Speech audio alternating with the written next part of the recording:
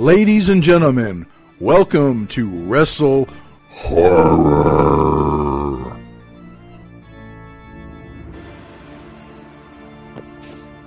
All right, viewers and listeners, Meat Hook Jim here, still surviving the lockdown. But you can see three other guys on the screen with me, and we're going to start to my left, not my video left, but my left, Mr. John Orlando. John, how's it going?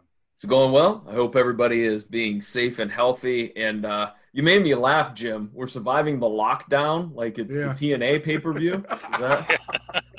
Little wordplay there. You can tell he's a TNA fan, huh? Oh, wow. I admit it. And hiding, being a smart mouth there underneath Mr. John Orlando is Donnie Hoover, my co-host. Donnie, how's it going? Oh, we're doing good. We're staying safe, staying healthy. That's all we can do. All right. And our special guest on this episode of Wrestle Horror, he's the trainer of champions, Cody Effin Hawk. Cody, how are you? Hello. How's it going? Welcome to quarantine hell. And, speaking of quarantine hell, I mean, how are you making it? I mean, I know how some of the other wrestlers are, but how are you coping with all this, social distancing and stuff? Well, honestly, I'm still essential personnel, so I'm still working every single day.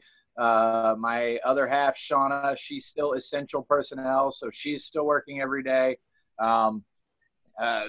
So for me, not a whole lot has changed except wrestling is gone, and I go through a whole lot of hand sanitizer.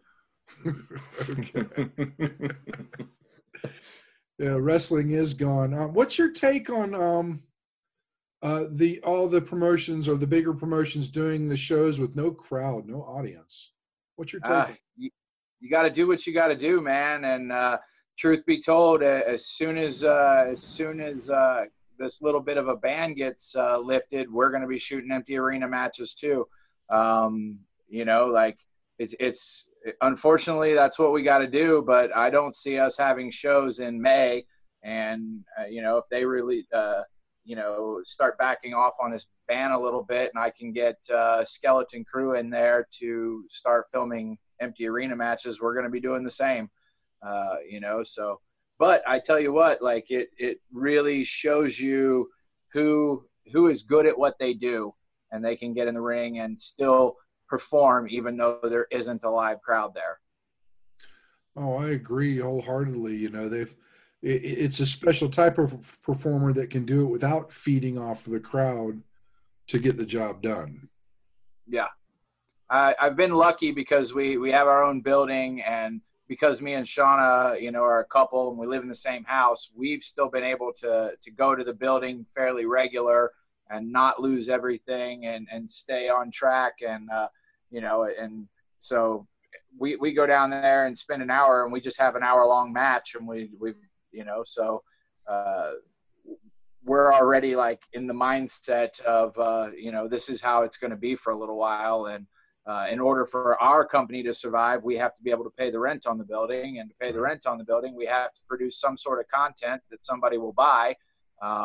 As of up to this point, we've done everything through YouTube, but here real soon going forward, we're going to be switching over, I think, to Patreon, so that, we unfortunately, we have to draw money from somewhere, right. And till we can and I was just at the building today doing measuring 6 foot. That's every 5 chairs. So that drops our capacity from 225 to 40. Wow. So, even if we could get people in tomorrow at 6 foot 6 foot distancing, that drops our capacity to 40 people. And, that's not gonna pay the bills. No, gosh, no.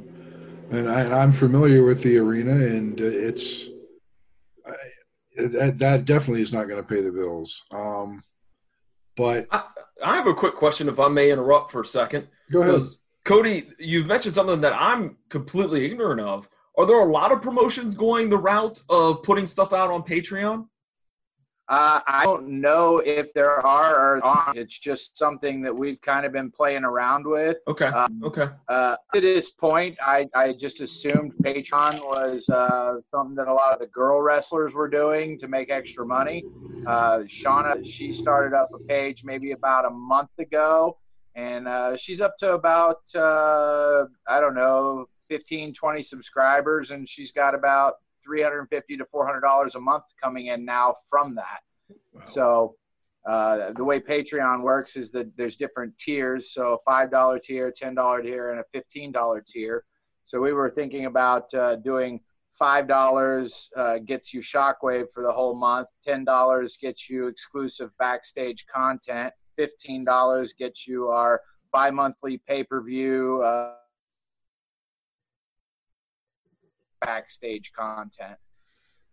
Nice. That's I don't know great if it'll idea. work. That is a fantastic idea.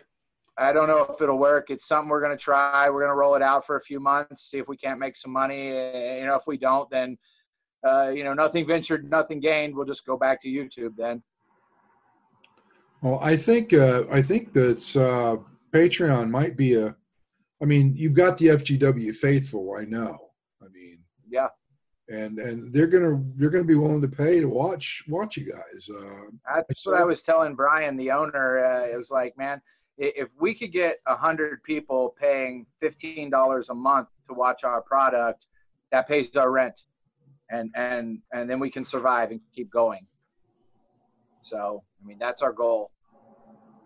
I think you guys can do it based on the crowds and the crowd reactions that I've seen in the arena and how much interaction there is going between the fans and the talent. I think it'll work for you guys, and I hope it does. Yeah, well, like I said, nothing ventured, nothing gained. We'll give it a go and see how it pans out. And, if it works for us, I think that'll be something that you see a lot of people converting over to. And if it doesn't work out for us, then somebody's going to laugh at us, and we'll be the boob that tried it out and failed. Hey, you don't know unless you try it. That's right. Hey, a question I have though when I hear what you're saying and stuff, because you have the training school and you run the wrestling show in the same building.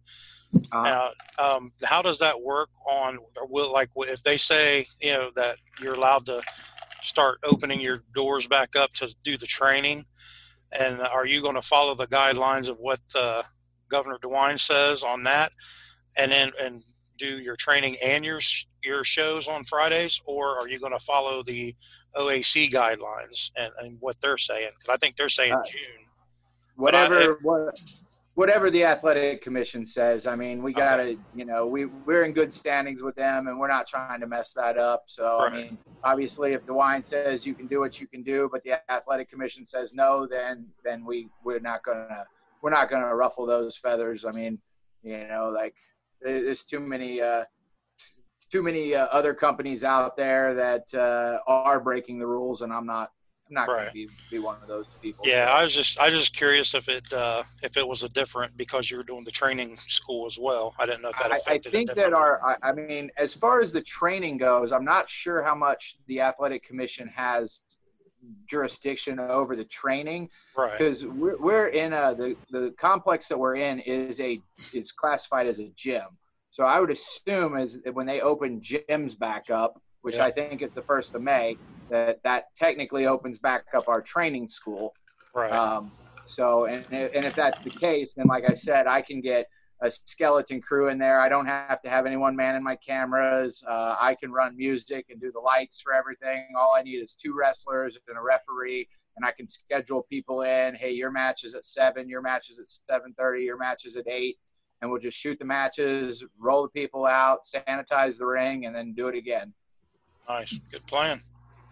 Has the quarantine, Cody, maybe caused some would-be potential students from joining the school? Or do you even know if that even occurred? I honestly don't know how much it's affected. I just was in contact with somebody like less than a few days ago that was hitting me up about training.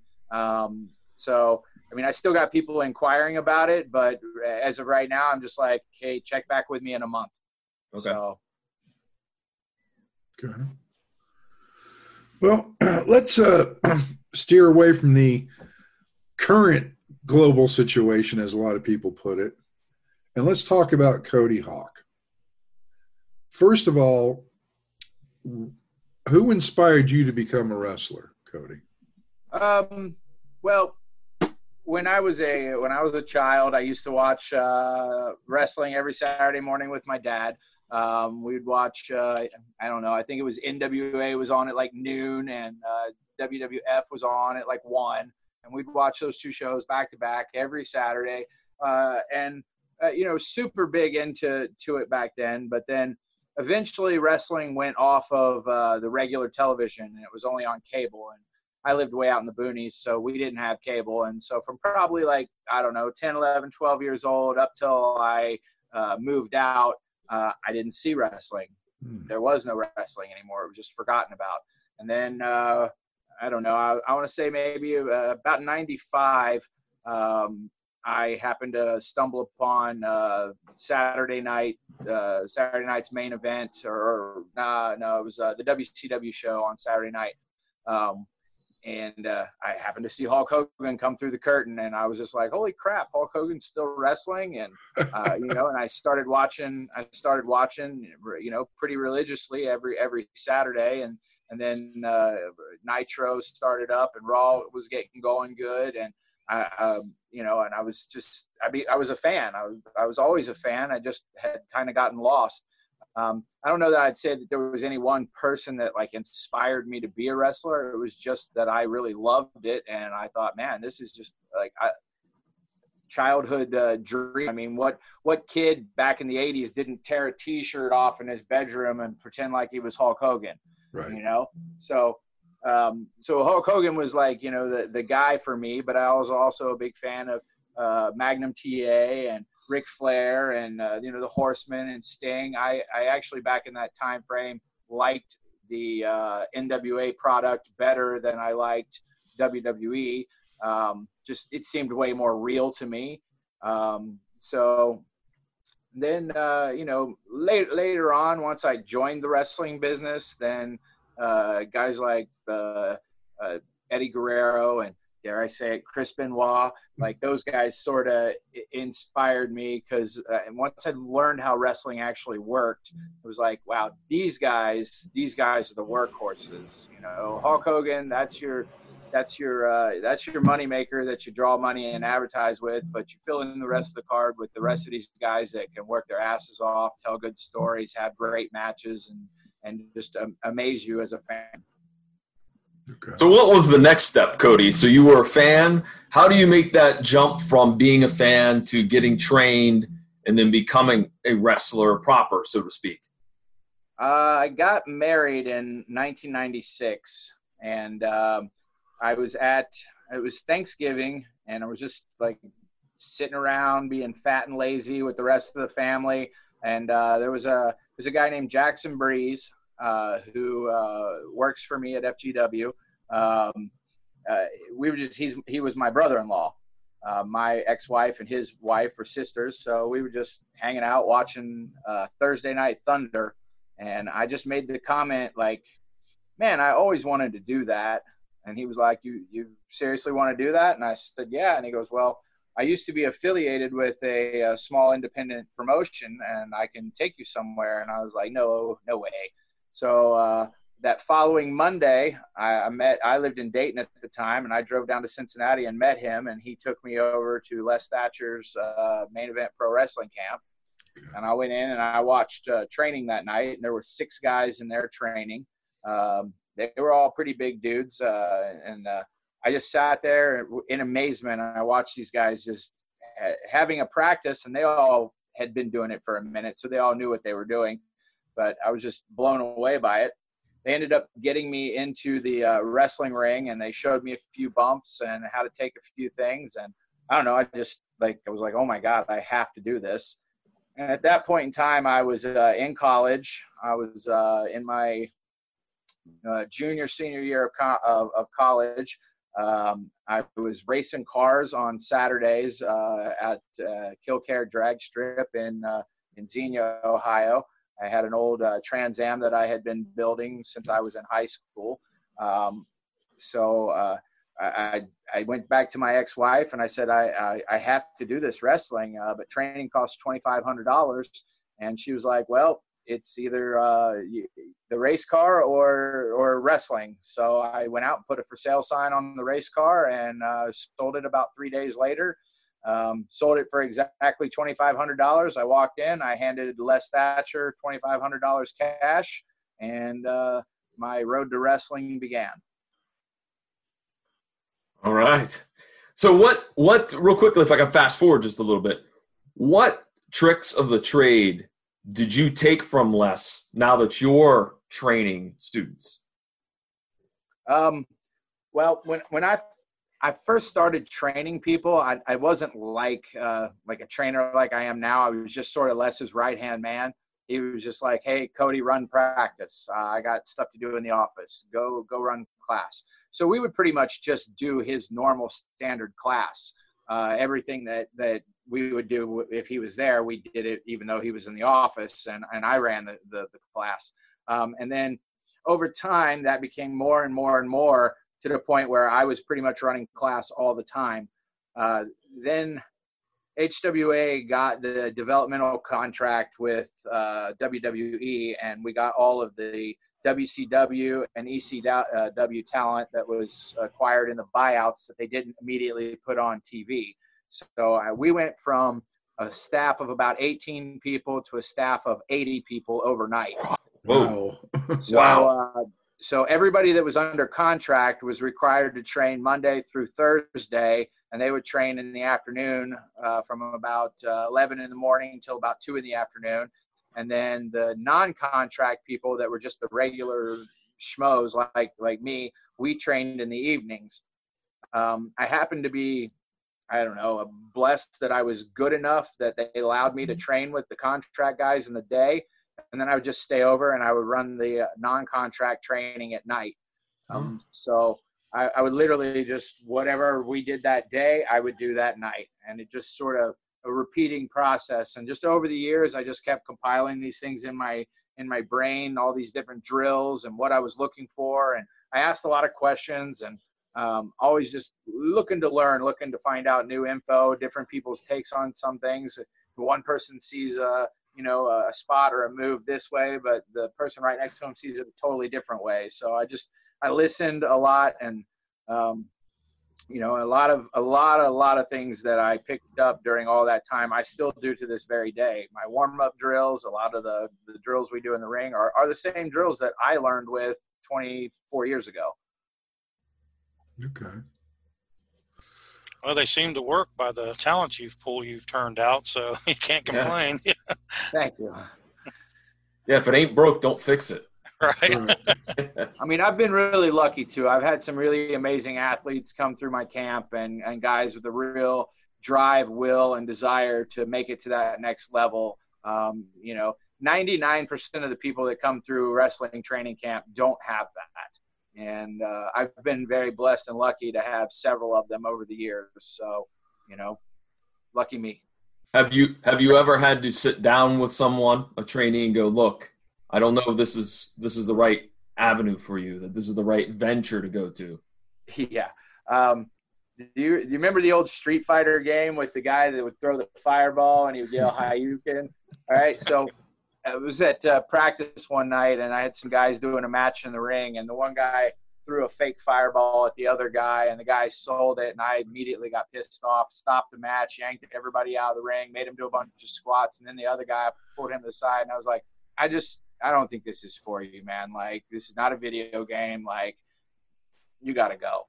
And he shook my hand, and he said, thanks for your opinion, and he left. And to my knowledge, he never went back to wrestling anywhere else. So, I don't know. Everybody's got their dream, and everybody wants to do it, but not everybody should. Mm-hmm. Fair enough. Fair enough, yeah. Yeah. So, speaking of those, that 1% that you've trained that have gone on to really, and I'm sure there's more than just the three I'm going to mention, but they're the three most famous. Mm-hmm. Of course, Jon Moxley, Eli Drake, and Sami Callihan. all of them trained under you. They've all been world champions. That's got to feel really good. Yeah, I mean, I don't know a lot of other people around the world that can say I've trained 3 world champions. So it's definitely a pretty good feeling. And the fact that I'm still friends with all those guys and they still go to bat for me, and they still, whenever they do podcasts or anything, they still put me over. They still talk about training with me. Like, 3 class acts, 3 good guys, and, amazing talents in the ring. And they all work their asses off to get where they're at. And, sure. Moxley seems even more unhinged now that he's with AEW. Well, I mean, they've given him, a lot of freedom there, and they've taken off the leash that he had on him. WWE could have that same guy, but they opted to mold him into what they wanted him to be instead of letting him be what he is. We hear that from a lot of guys. The John Moxley that you're seeing now on AEW is the same John Moxley that you got to see on the independent circuit. Okay. So Cody, go ahead, Jim. Go ahead, John. I'm good. Well, since I wanted to try to ask just one more question about training before we kind of maybe, and just in case Jim was going to kind of steer things to another topic, Cody. How did you feel about being named one of the top wrestling trainers by the Cauliflower Ear Club? I mean, that has to be a nice feather in the cap and has to make you feel like all your hard work is worth it. Was totally blown away by it when they told me. I knew about 9 months before the actual Cauliflower Alley Club convention that they got a hold of me early, and I had been nominated by a couple of different people, and then their board sits down and they vote on it and everything. So when Brian Blair reached out to me and told me that I had won, I was pretty blown away by it. And then Cauliflower Alley's been around since the 60s, and they had only given out the trainer award 2 other times. So they gave it out to Ron Hutchins, who trained Edge and Christian and Beth Phoenix and a lot of those guys that came out of that area up there, and then Steve Kern, who ran FCW there in Florida and trained all those guys that are now the big stars at WWE. And then there's me. So it was definitely pretty awesome to get that, and to stand up there in front of 500 people, to look around the room and see so many wrestlers and people that I grew up watching sitting in the crowd, current wrestlers, past wrestlers, and to have Moxley induct me, and then to when I did my speech, to have these people who don't know me, and people that I look up to in the wrestling industry pop for things that I'm saying, and then for them all to get up and give me a standing ovation at the end, just it was mind blowing. Like, I'm just like questioning why am I here? And very cool. It'd have been hard to choke back the tears if I'd something like that. Yeah, I kept telling myself, don't cry, don't cry, don't cry. Yeah, I don't know. A lot of people don't know this, but you've also guest trained at the Performance Center for WWE, which I'm kind of envious of. Not that I'd be a good trainer. I just want to go there and see how they got everything set up and what all they have to work with. And so what was your experiences like that down there? Was you just down there once, or how many times did you do it? I've been down there once, but I'm in talks with them. So if we ever get past all this virus stuff, I might get the opportunity to go back a second time. Nice. We'll see how that goes. It absolutely amazing. That facility is unlike any other place in the world. Like literally, when you step through the front door, it's mind blowing. Like our Disneyland. Yeah, for sure. And that the area that you see on TV now that they're using as the arena, like it housed 7 different rings, and the way they had it set up in there is each ring was a little more advanced than the last ring, and as the trainers, as you moved from ring to ring to ring, the trainers were a little more strict, a little, Robbie Brookside was training all the young, brand new people that were either just got contracts or were people that had never been in the business before, all the way up to Terry Taylor, who was the finishing ring and running that ring, and then like Shawn Michaels would handpick a half a dozen people, and those would specifically be the people that he worked with. So and there was the other trainers, Norman Smiley and Johnny Moss and Sarah Amato, and they just amazing, just amazing. And I was sitting at this table, the coach's room, this big high top table, about 30 feet long, with, I don't know, probably 20 really fancy, super nice, like real comfortable chair style bar stools all around it. And I'm sitting at this table, and, I got like Chris Katz to my left, who like does all the video work and stuff for NXT and for the Performance Center. And I look down the way, and you got William Regal sitting there, you got Johnny Moss sitting there, you got Shawn Michaels sitting there, and I'm just like at this table, and I'm going, I don't belong at this table. Holy crap! Like I watched all these people when I was growing up, and as Steve Corino to my right, and at least I knew him from the Indies from before he went up, so I kind of like partnered. I don't want to say partnered up, but I kind of ponied up next to him and was like, I know this guy. At least he'll be cool to me. And I've known. I won't say I've known, but I've met Steve Regal enough times that he remembered who I was and knew who I was. And Johnny Moss, he knew who I was, because before he got called up, I had been kind of talking with him, trying to go to Scotland and wrestle for him. But it was just an amazing experience. Long days, roll in there at 7:30 in the morning, get out of there 5:30 at night. And the classes were all about 2 hours long. And every app on the phone, it tells them what ring they're supposed to be in, what time they're supposed to be there. Are they supposed to be in the weight room? Are they supposed to be in a ring? Are they supposed to be in promo class? If you're a student of the game or you're a wrestler and you're trying to get better, like, that's an amazing place to be. Yeah, that's interesting about the rings. So you're saying that they stayed in that ring until they got chosen to advance to the next one, or they just advanced throughout the day, like every day? No, like if you started off brand new, you were in Johnny Moss's ring, you were in I can't think of his name now. Too many names. But you're in one ring until they said you were good enough to advance up to the next ring. And you might be in 2 or 3 different rings during the course of a day. You might be in the beginner's class, the next class up, and then maybe even the next class after that, because it seemed like they had everybody in there, But like pretty much all the guys that were like doing the NXT television, they were only training once a day, and they were specifically in Terry Taylor's ring, or specifically in Steve Corino's ring. So. Like, they would kind of split between those. So, yeah, you got to work with a lot of different coaches, but it was all off of how good you were. Very cool. See, I accomplished my goal. I try to learn something new every podcast, and I just did. Yeah. I didn't know they did it that way. One of the days that I was there was the first day that EC3 was there, and they, and I could tell when he came in that while he was happy to be there, he wasn't happy that he had to train. Right.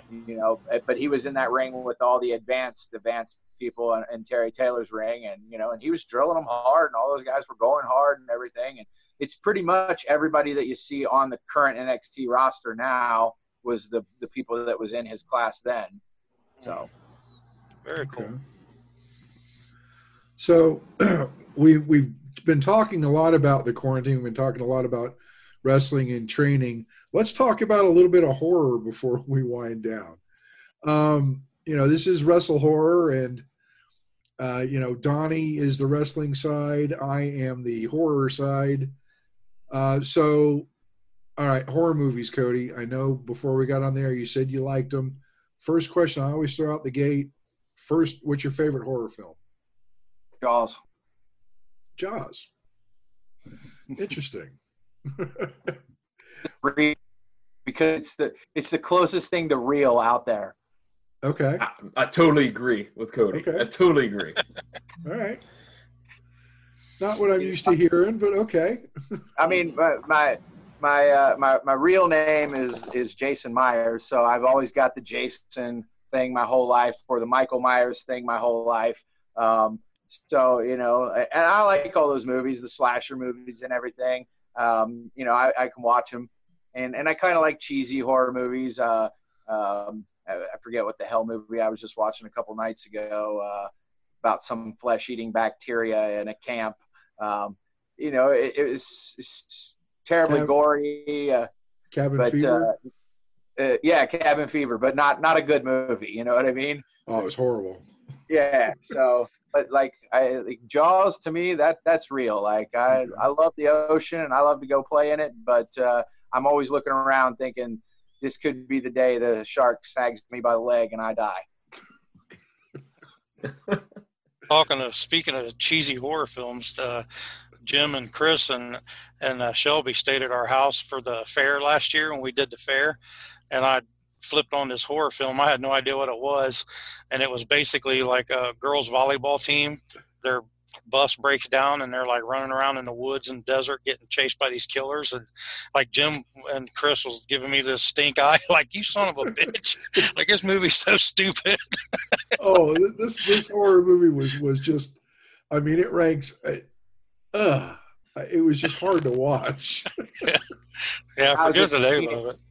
When I was a teenager, back when they still had where I lived, they had a video store. It was called Take Two Video, and my dad would go up there, and it was like you rent one video for regular price, and then you got a second video for a penny. So he would always go rent like 5 or 6 of the dumbest horror movies ever, like just. And we just all have to sit there and watch them. And some of them were so bad that it was like 10, 20 minutes in, we couldn't do it. You got to turn it off, man. Like, yeah, I think that's what Chris wanted me to do with that volleyball one, but I just kept it going just to torture her a little bit.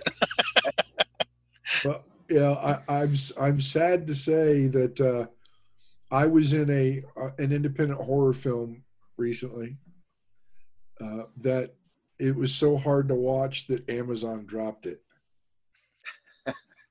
Wow. People were like trying to give it negative star rating. It made you feel good, didn't it? It was horrid. It was terrible. I mean, just none of it made sense at all. I'm only laughing because there's some really awful stuff on Amazon, and if it was that bad that they dropped it, Jim, holy shit. Yeah. It's so bad that I'm trying to get my name removed from the IMDb for it. Yeah, like, no, I'm good. I don't need to be in that one. It's terrible. Now, I was in another horror film, which I just had a bit part in, and it was fine. I mean, it was actually pretty good, called Revelation Trail. It was about zombies in the Old West. But no, I don't even want to mention the name of that movie. That's how bad it was. Come on, man. We got to have something to look for tonight. Yeah, good luck. It's called Ghost House: A Haunting. Okay. You got to have a haunting on it too. You won't find it with just Ghost House. All right. If you can find it, I promise you're going to message me and go, Jim, that was horrible. Yeah. There's a new wrestling horror film, indie film that just came out that they filmed up, and they used AIW's area. I'm trying to Google it, see what it's called. But did they use workers from AIW, or was it just in the? They had some of the workers in there, and oh man, I can't think of the name. I'll find it. You guys keep talking, I'll find it. All right. Well, I'll ask 2 more questions. How about that? I got a couple here. Cody, in your wrestling career, who would you say has been your toughest opponent? That's you have to go back a little bit to the days of HWA. There was a guy there named Matt Striker, not the WWE's Matt Striker with an I. This was HWA's Matt Striker with a Y. and just an amazing pure wrestler. Like him and I had such amazing ring chemistry together, and we didn't mind. Like I'm not necessarily a huge fan of beating the shit out of each other, but we beat the shit out of each other, and neither one of us ever hurt the other one. And we've had probably like 7 or 8 hour-long matches, and just my toughest opponent and probably one of my favorite opponents. Just, we never even had to talk. Like, it was like, hey, we're going to wrestle an hour tonight. Who's going over? I don't know. All right, well, I'll see you out there. Cool. And that's the end of it. And, we would go out, do our thing, and decide everything on the fly, just listening to the people. Yeah, a lost art with some wrestlers, listening to the people and just going with the flow. Yeah, I mean, that's how I teach my kids. I don't teach anybody memorizing till they've been there for a few months. I'm like, literally, you can sit down and memorize your phone number in 10 minutes. You can memorize a spot for a match in 10 minutes. The true art is listening to the people and judging everything that you're doing off them, which, circle back to the beginning, the empty arena matches, when you don't have that crowd there, then, you have to use your imagination a little bit and imagine that you were in the crowd and what would pop you at that moment in time and what would make you invested in the match. And like I said, this is if this becomes the norm for a while, this is where you're going to see the people that can really truly wrestle versus the people that can't, or all they can do is memorize. Mm-hmm. All right, my final question. I think everybody that steps between the ropes gets hurt. And as far as I know, you've been pretty lucky. You haven't had any serious injuries. But what is the worst injury that you've sustained? Broken neck in 2003. I have a plate and 2 screws in my C6 vertebrae. Okay, I did not know that. 2003 would have been HWA time? Yep. Oh, how did that happen, may I ask? There were 2 guys. They were their names were Jason and Johnny Riggs. They were twin brothers. They were both about 6'5". They both were on either side of me, and they kind of both had me hooked like a rock bottom. And then they picked me up and put me over their head in a vertical suplex, hold me like that. And then they were supposed to swing me back through in between them, and they were going to take belly bumps, and I was supposed to take a back bump. But they swung me around so hard that I did a complete rotation. I landed on my forehead and my toes. Oh. And then the ensuing part of it, like when I landed, it crushed my head down this way, cracked my sternum, broke my neck, flopped over. I had a manager at the time. He ran around the ring. He was like, Jesus Christ, are you all right? And I was like, I think I just broke my neck. Grabbed my arm, pulled me to the side. And he pulled me to the side of the ring. And I laid there for a minute. And the other guys, they knew I was hurt. It was a tag match. And they kept going with the match. And slowly I started feeling everything come back. Everything got hot, and I felt everything. And I was able to get up and complete the match, the little bit that I had left to do. But then I walked through the curtain. I collapsed. They took me out on a backboard. About 3 weeks later, 2 weeks later, I came back, and we had to shoot a little angle for TV as to how my neck got broke. So I was feuding with Matt Stryker at the time. So I was able to get in there and take a kick to the face from him, and I took just a real ugly bump. So we always told people that's what broke my neck. Mm-hmm. And then I had surgery, and about 4 months after my surgery, they told me, you'll be lucky if you ever walk again, right? You'll never wrestle. I was like, I walk right. I walked right out of that hospital. I came back, told Matt Stryker, we go 4 months after surgery. Him and I did 1 hour and 5 minutes. Wow. Nice. Wow. So. Very cool. Hey, back on the horror film topic, it was called Powerbomb. I had a complete brain fart. So, and it had. I actually think I remember seeing that floating around on Facebook. Yeah, and they filmed some of it in AIW at their old center, and it had Matt Cross and Britt Baker and Gregory Iron and Justice and those guys were in it. But I've only got to watch like the first 10 or 15 minutes, and I had to turn it off. But I'm going to finish checking it out. But I guess somebody, is an obsessed fan, and he kidnaps M-Dog or something like that. But I'm gonna check it out and see how it is. But hopefully, it's as good as Kayfabe the movie. Oh yeah, that was nice. Oh man, wow! This has been a very lively episode, and Cody has some great stories. You know, I'm sure some people probably get tired of me talking about this because it involves my daughter. And you know, I've been proud of her since the day she signed up for your school. We just got to break her of one thing: she does not like the camera. Well, she's gonna have to get used to that. That's what I told her. Yeah, she's come a long way. You know, she's working hard, and she's getting better every time she's there. The only thing I really want to break her of is smiling. She smiles non-stop. It doesn't matter what she's doing. She's giggling. She's smiling. I'm like, you're getting your ass kicked. Why are you laughing?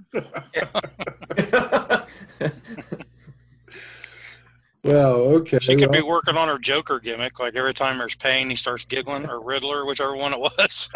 They giggle every time they started getting hurt. Okay, so I will just leave that there. But I know Shelby really enjoys training with you, and she's ready to get back into it. So hopefully, you know, you guys can start doing that again. I heard you broke her over her smart mouth and her back talk, so that's a good thing. Well, I mean, it was like one of those days at practice where she was just really like getting on my nerves, and I was like, I had like a wrist lock on her or something, and I pulled her up real close, and I was like, you are on the verge of pissing me off to the point where you guys are going to squat like 1,000 squats, and I'm going to blame it all on you.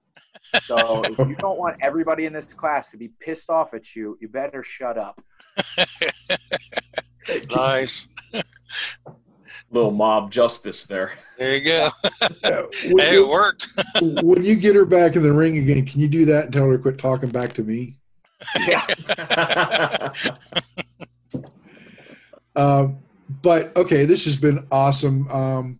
It is we've been doing this for about 50 minutes, and I have no complaints. It's been great. But Cody, thank you so much for joining us. And you know, the funny thing is, on Monday when we got the wires crossed, my wife Chris said, "Well, you tell Cody since he got his wires crossed, he's got to do 100 indie squats." Well, all right. He's like, I'll give you 3. That's it. But anyway, I do 100 every morning, every day as it is. Well, right. There you go. I can tell her you already did them. So how can people find out more about you, more about the school, more about FGW, social media, all those kind of outlets? What's the best way for people to find out more about you, Cody? Well, I'm on Facebook, Instagram, and Twitter. The Instagram and Twitter, I think, are at Cody Effin Hawk. The Facebook is /wrestler.CodyHawk. Or you can just type it in. I'm sure I'll come up. There is another Cody Hawk out there in the wrestling world, though. So he's in the South. So if you ever Google Cody, there's 1,000 matches for me and like 2 matches from him. So don't get us confused. So you got those 3 social medias. Future Great Wrestling is also on all of those different social medias. There's the Future Great Wrestling YouTube channel where we have Shockwave right now. That's our hour-long program that we put out every Wednesday night at 7 p.m. We've been doing best of episodes here the last few weeks because of the shutdown, but hopefully soon there'll be some brand new matches, even if they have to be empty arena. And like the Don't Rush video, we're doing a bunch of different video products like that, getting them out there. And as far as training or the wrestling school, it's Hawks Pro Wrestling Training Camp. You can get a hold of me through any of the social medias. And if the zombie apocalypse ever lifts and we're able to get going again, that's where we'll be. If not, I'm moving to Florida. What part? Somewhere where there's a beach and it doesn't get below 70 degrees. Oh, okay. So south. Clearwater area. Okay. All right. I'm familiar with that area. But anyway, Cody, thanks again for taking the time to talk with us here on Wrestle Horror. John, Donnie, any last minute comments? No, just appreciate Cody taking some time out of his busy schedule to chat with us. So Yep. Appreciate picking his brain. That's what we like to do. And I apologize for Monday, guys. Double booked myself, I guess. See, look, you're still busy. You ain't even allowed to wrestle. Look at you. Thank you guys for having me on, man. I love talking shop and talking wrestling, and I go down in that rabbit hole, and I could literally talk for days on it. So anytime you ever want to get onto a specific subject in any of the things in wrestling that I've been a part of, we can definitely dive into that hole. Oh, definitely. Yes, we'd love to have you back. We'd love to have you back sometime. But we're going to go ahead and sign off. Thanks again. This is the Wrestle Horror Podcast with special guest Cody Effenhawk. I just like saying Cody Effenhawk. And look him up if you want to find out more about him, about the school, about FGW. I'm Meat Hook Jim, and we are out. Thanks for listening. Make sure you follow us on all of our social media outlets. Facebook.com/WrestleHorror, Instagram @WrestleHorror, Twitter @WrestleHorror, on our YouTube channel, the Wrestle Horror Channel. Also, you can find us at www.wrestlehorror.com.